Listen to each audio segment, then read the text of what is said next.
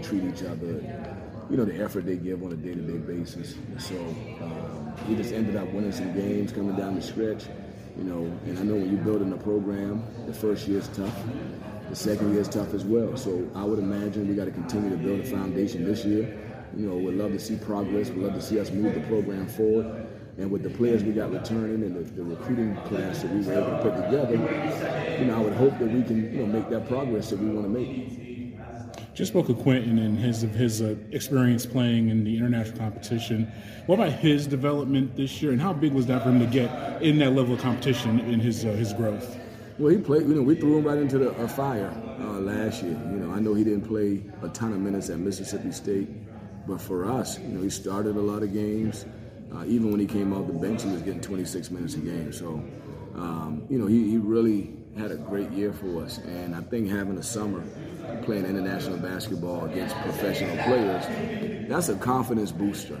You just play against guys that's in the NBA, and you just come back feeling a little bit more confident. So he's had a great summer and a great fall, and I expect him to have a really good season. You see a representation of that growth in recruiting? Because you mentioned your experience was in the Southeast, but I'm sure the landscape has changed over the years with the portal and the international aspect. Is he just an example of looking out beyond just maybe your state or your region to find talent? I think the biggest example when you talk about being able to recruit nationally is, we said, Boston College.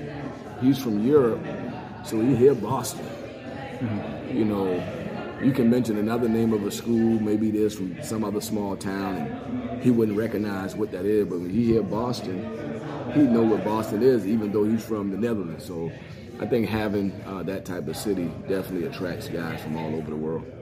Coach, how do you think the NIL has changed the landscape of college basketball? We had Commissioner Phillips, he stated previously during college football kickoff and now today, as far as putting some type of stipulations or regulations on how much a player can make potentially, or just having some type of foundation bylaws. What's your opinion on NIL, and how has it helped and hurt college basketball? Yeah, it's changed it. It's changed it, but obviously the players do a lot.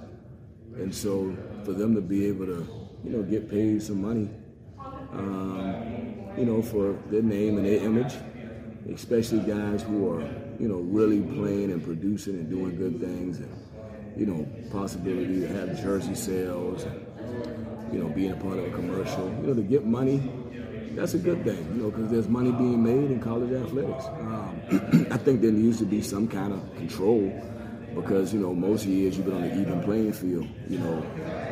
I'm at this school, he's at this school, he's at that school. It's been a pretty even playing field, but now it's becoming to be a little bit skewed. And, I think they got to balance the playing field back out. But the fact that the players can get something off of their efforts, I think that's a positive. I asked Leonard Hamilton and Coach Capel about their opinions on the NCAA tournament and expansion. Do you think the NCAA tournament should be expanded? I think Jim Larry, coach from Miami, also said the same thing as far as expanding the tournament. Do you think it should be expanded? We went from the field of 64 to the field of 68. I think if we can get a few more teams in, that's a positive. Everything is kind of judged on whether you made the NCAA tournament or not. So you can have a coach do a great job and not make the NCAA tournament, and they're getting judged on whether they made the NCAA tournament or not. So if everything's going to be hinging on, postseason play, I think it could be a smart thing, a healthy thing for the profession that it is expanded.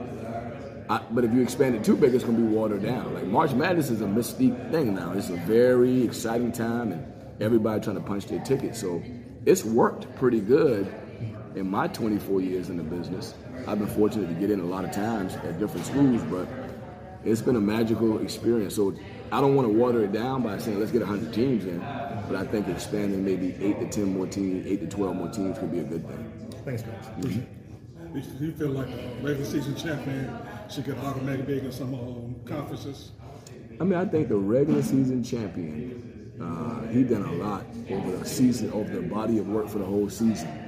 Now, I've done a lot of years at the mid-major level where you have to win your conference championship to get to the tournament, and that's pretty sad. If you're 25-9 and you won the regular season championship and you can't get in because you lose that last game, that's a pretty sad feeling.